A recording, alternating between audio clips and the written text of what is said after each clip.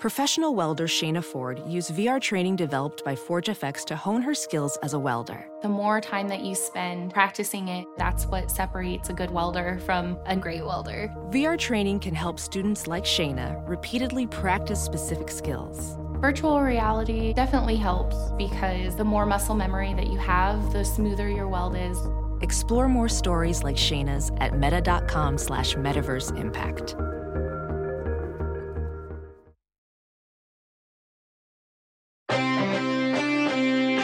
Welcome to Hollywood and Levine. I am Ken Levine, your podcast host.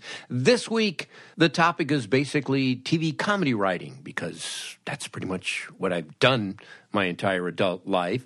We're going to talk today about the realities of being a TV sitcom writer and being on staff. And if you are a young TV sitcom writer, that's the goal. You want to be on staff of a show. It is steady work. There is a modicum of security, and you see your name on TV, and there's also a certain amount of camaraderie. So it pretty much is the goal, but, like every job, there are drawbacks. There are frustrations. There are things that drive you crazy.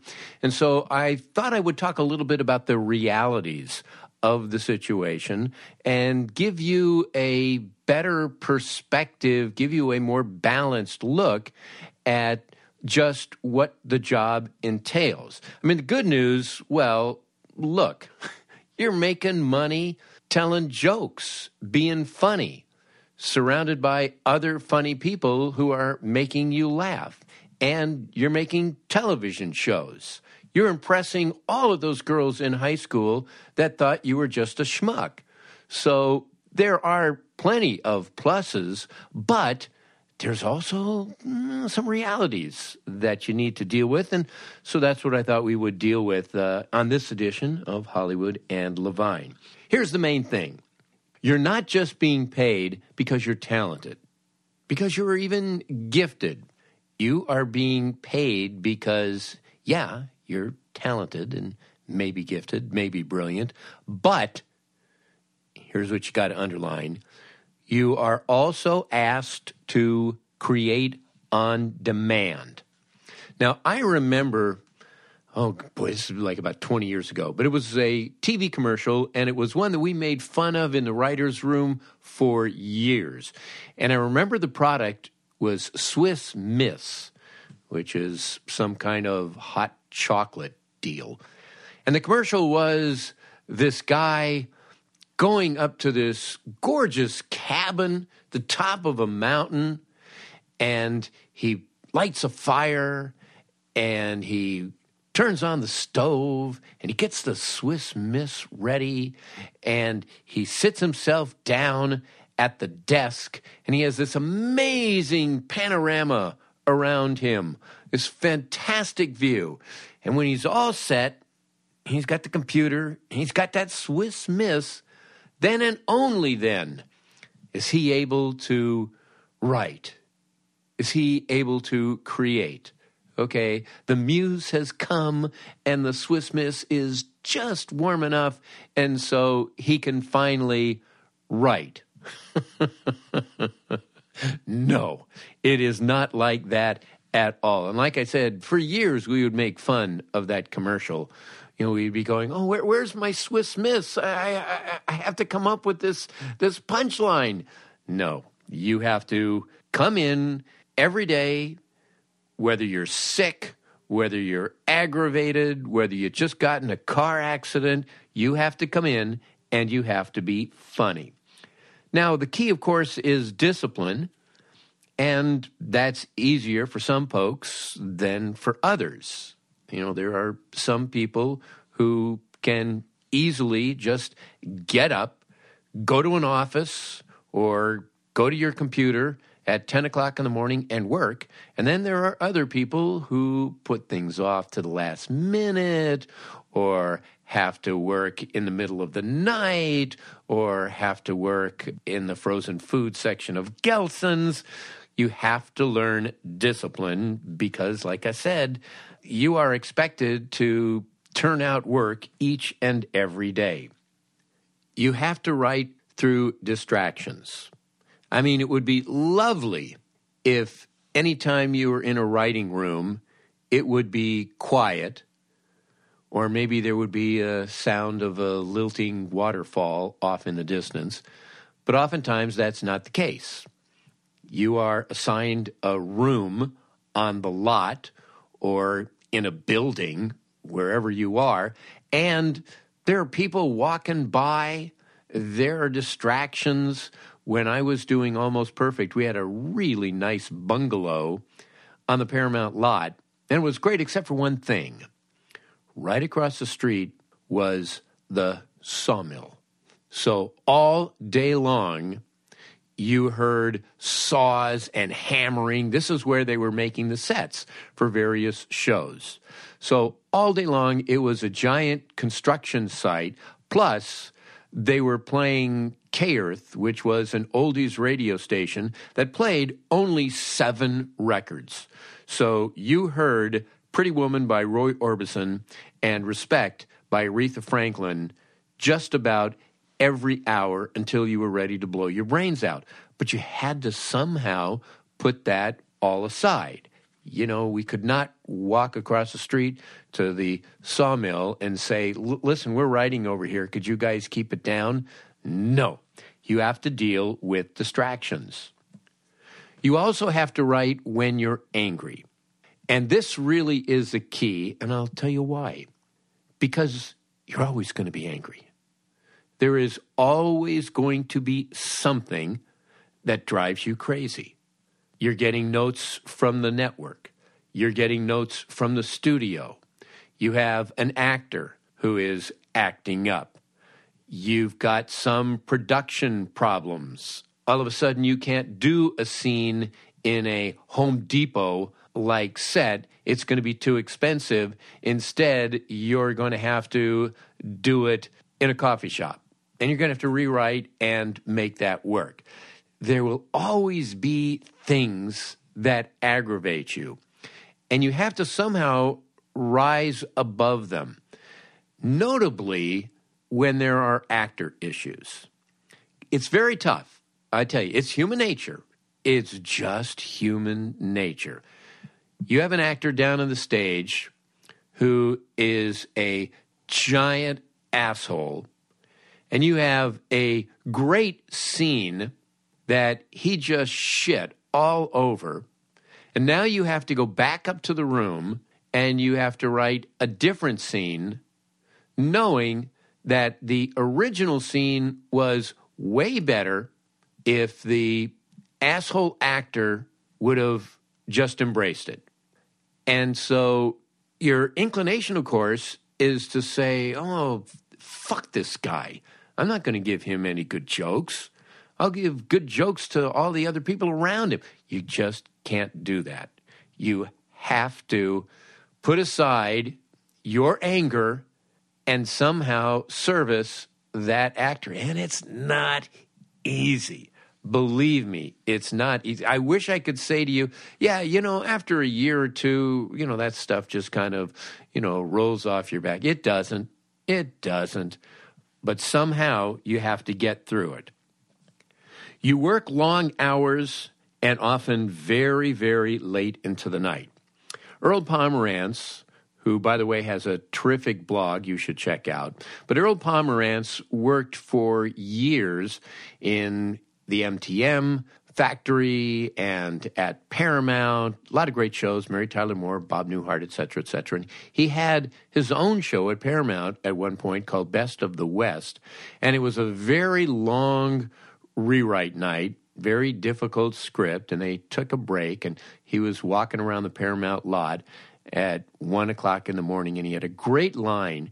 He said, there's got to be an easier way of making $300,000 a year. And there's some truth to that. Yeah, it's a great job, but it's hard. So what do you do late at night? How do you get your second wind? Bad idea, drugs. Bad idea, alcohol. Good idea, bananas. That's right, because bananas will help replenish your potassium, which will help recharge you. Now, one time on a show, man, I still have nightmares thinking about this. Somebody brought in a bag of chocolate-covered coffee beans. You ever heard of these things?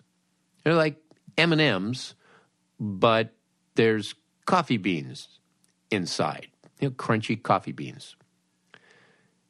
And you take one or two, and boy, they're really delicious. And then you take another few and another few, and pretty soon your hand is in the bowl and you're grabbing 7 or 8. Well, one time somebody brought in a big bag of chocolate-covered coffee beans, and we went through them in like an hour. This was 6 o'clock at night. At midnight, and we're on page 11, 12, everyone's head was ready to explode. We were just pinballs, just bouncing off the walls. We were all so nervous and so crazy. We had like 10,000 times the caffeine that any normal human being should have over the course of a year. We had that in the course of an hour. That was one of the worst rewrites ever. So avoid chocolate-covered coffee beans. If for no other reason, you are getting something out of this podcast if you take that tip. There is a lot of pressure, but that's why writing rooms can get crazy. People do need to let out steam a little bit. And, of course, sometimes it's the laughter that is evoked from this that kind of helps jog you a little bit and helps get you back into a creative mood and back into the script. But in order to make you laugh, oftentimes these jokes are just horrible. Usually you're going for the shock value. And as a result, a lot of these jokes are filthy. A lot of these jokes are absolutely appalling. Nobody is proud of what they're saying in these rooms at 2 o'clock in the morning, but it's a unique situation, and it is a way of comedy writers getting back into the swing of the script, and it is something that they have to do. Now, there are parameters to this, and we can do a whole episode just on this topic alone of what's fair game to make fun of and what is off limits, and especially now with the Me Too movement, etc. I think certain things that were a go about a year or 5 or 10 years ago, maybe now are not so acceptable.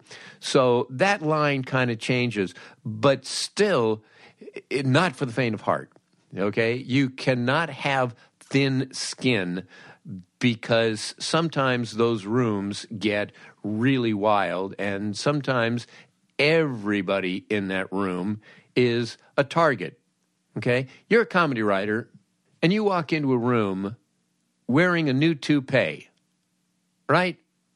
You are going to get shit for the next 6 months, constantly, 1,000 jokes a day for the next 6 months. You will be a target.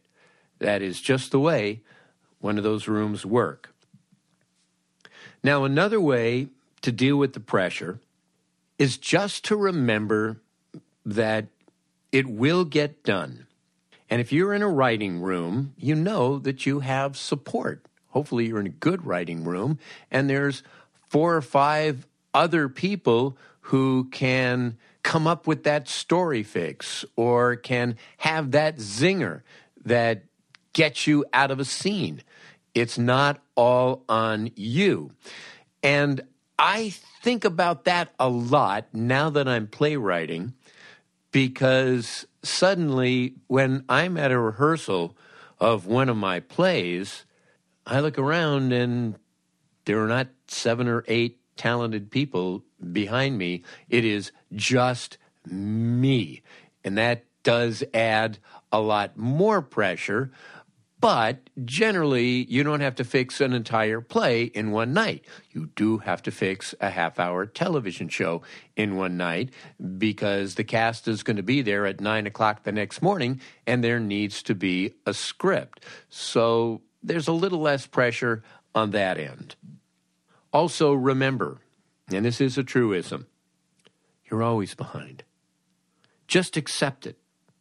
On your first day of the season, when everybody comes in and talks about what they did on their high, you're behind. That is just one of the true laws of nature. People say, what motivates you? Well, honestly, sometimes it's fear. But whatever it is, somehow the job does get done.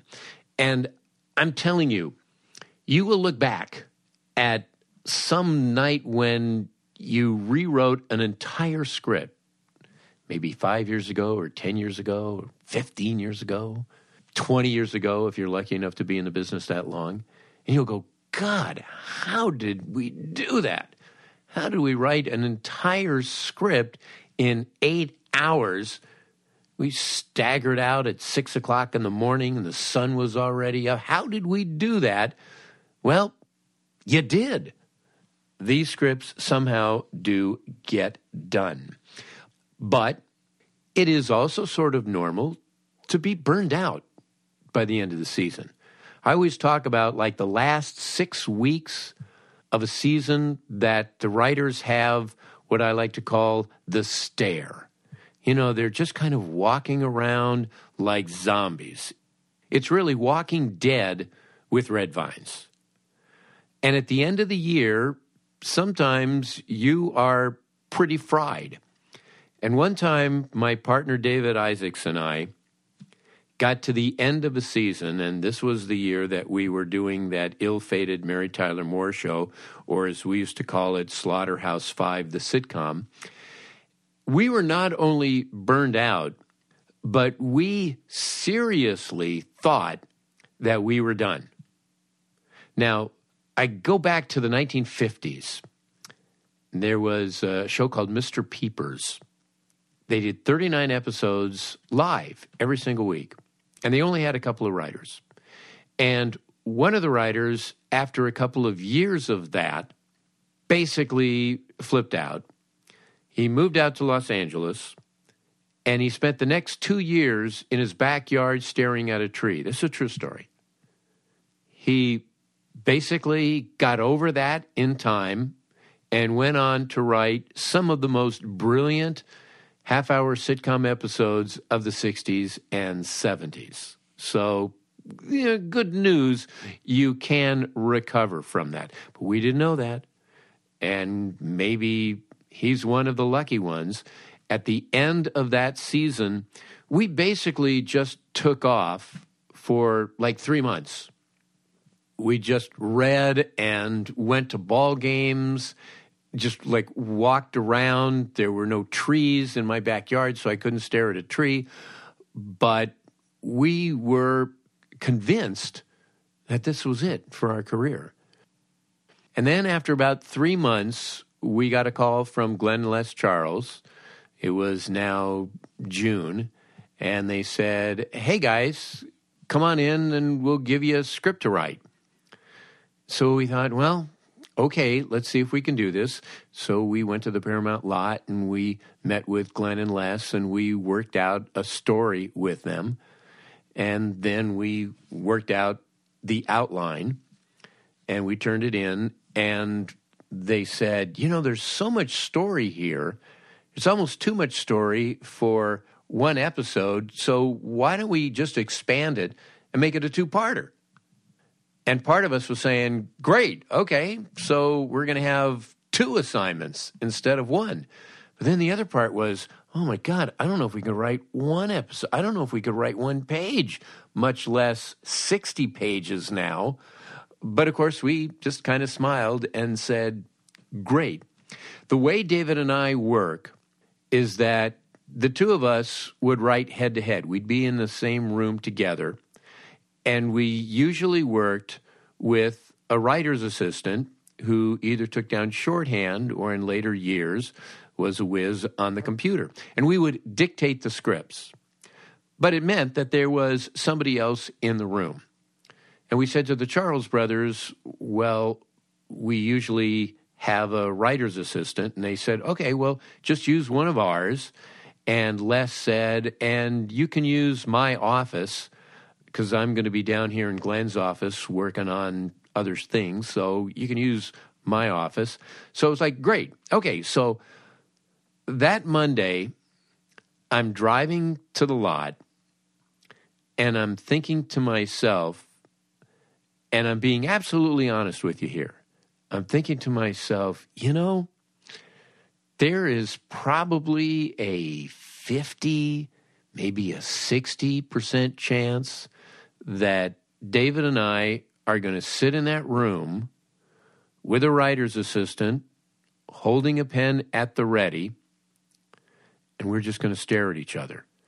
That the only thing going through our brains are going to be white noise, and at 11 o'clock in the morning, we are sheepishly going to have to go down to Glenn and Les and say, guys, sorry, but we just can't do this. That was a real possibility. So I get to the lot. David and I assemble the writer's assistant who we just met that day. So it's not even like, well, it's a friend of ours. It's somebody who's worked with us for years. No, this is a guy looking at us going, okay, guys, what do you got? And we sat down, and like the first few minutes, there was a real lump in my throat, and David felt the same way. And we just started dictating interior bar day. Sam is at the bar. Diane enters. Diane says, and we just started pitching. And all of a sudden, jokes were popping into our head. And within about 15, 20 minutes, we both realized that it was back. We were back. The flow was back, and the ideas were popping, and it was like Superman after they take the kryptonite away from him and his powers slowly start to reappear. That's the way we felt, and I have never in my entire writing career felt a greater relief than that morning when we realized, oh my God, we aren't completely shorted to ground. There is more in the tank, and we were able to write 2 great episodes. And by the way, those were the Never Love a Goalie Part 1 and 2 episodes of Cheers. That was the show that introduced Eddie Lebec, the hockey goalie, and he and Carla had a relationship, an on-again, off-again relationship. But that was the 2-part episode that we wrote coming back from our writing coma. It does return. But what do you do if you have writer's block? I mean, a lot of writers will say, yeah, they do from time to time. Most writers will say, it's not easy. Writing is not easy. And there was like a great line, Kurt Vonnegut, the great author of Slaughterhouse-Five, as this whole thing sort of ties together. But Kurt Vonnegut was in a room full of writers. And they were all complaining about how hard it is, and they're just stuck on this particular part, and they've had to go back and throw out 15 pages. And one guy said, I love writing. It comes easy to me. I have a great time doing it. I just sit down and just vomit out all of this great stuff. And Kurt Vonnegut said, if you are in a room with writers, And one writer says it's really easy. Guaranteed, he is the worst writer in the room. It's very difficult to do, even under the best of conditions. So what do you do if you have writer's block? Well, sometimes just start writing anything. I think I have mentioned this before on my blog, but from time to time, I do an exercise called a one-day play. There is a theater in Santa Monica, California called the Ruskin Theater, and the third Sunday of every month, they have what they call cafe plays. What they do is invite 5 playwrights. We show up at the theater at 9 o'clock that Sunday morning. We are all given the same topic, like the end of summer or Father's Day, something like that. And we are assigned 2 actors. We get headshots of 2 actors. We then have 3.5 hours to write a 10-minute play on whatever the topic of the month is. Then the actors and the directors arrive. They take the script that afternoon, they block it, they memorize it, and at 7:30 and at 9 o'clock that night, the shows are performed. And they're cafe plays because they all take place in the same cafe. So you just have a table and a couple of chairs and also a counter. It's a great exercise. It's really fun, but also kind of maddening. And talking to a number of the other playwrights who have done this multiple times, we all seem to say the same thing. When you get the topic and you get the actors, you sit down and you try to come up with an idea. You try to come up with maybe a beginning, middle, and an end, and then start writing it. But if by 9:30 you don't have anything, just start writing. Just give them names, just start writing, and sure enough, eventually a story will emerge. And oftentimes, it's really kind of interesting because it's a story that you might not have thought of. You might not have gone down that road had you had the time to really pre-think it and work it out. Sometimes when you just start writing, good things will happen. And here's another tip I heard, and from what I understand, this really works. If you have writer's block, sit down in front of your computer or with a pad and pen and start writing about having writer's block. Write about what you are feeling. Write about your frustrations. Write about what it is like. Write about the fear. Write about what you are going through. And oftentimes, just the physical process of writing will unlock you, and that will be the end of writer's block. Or you go up to this cabin and you set a nice fireplace going, and you look out over this gorgeous vista, just miles and miles of purple mountains, and you make yourself some bracing hot Swiss Miss. Okay, there is an overview of what it is like to be on staff, some of the rigors of the job, and also some assurances, some ways of getting you over some of the hurdles. At the end of the day, it's a great job. It really is. It's a lot of fun. And hopefully, if you are an aspiring writer, that you too will get an opportunity to be on staff. That will do it for this edition of Hollywood and Levine. As always, our thanks to Adam and Susie Meister Butler and to Howard Hoffman. If you want to get in touch with me for any reason, easily done. HollywoodLevine@Outlook.com is my email address. HollywoodLevine@Outlook.com. I sure would appreciate a 5-star review on iTunes. That always makes me happy. And you can follow me on Twitter @Ken Levine. Also on Instagram, Hollywood and Levine. Okay, so I got all the plugs out of the way, done for the week. Thanks so much for listening. Talk to you next week. Bye-bye.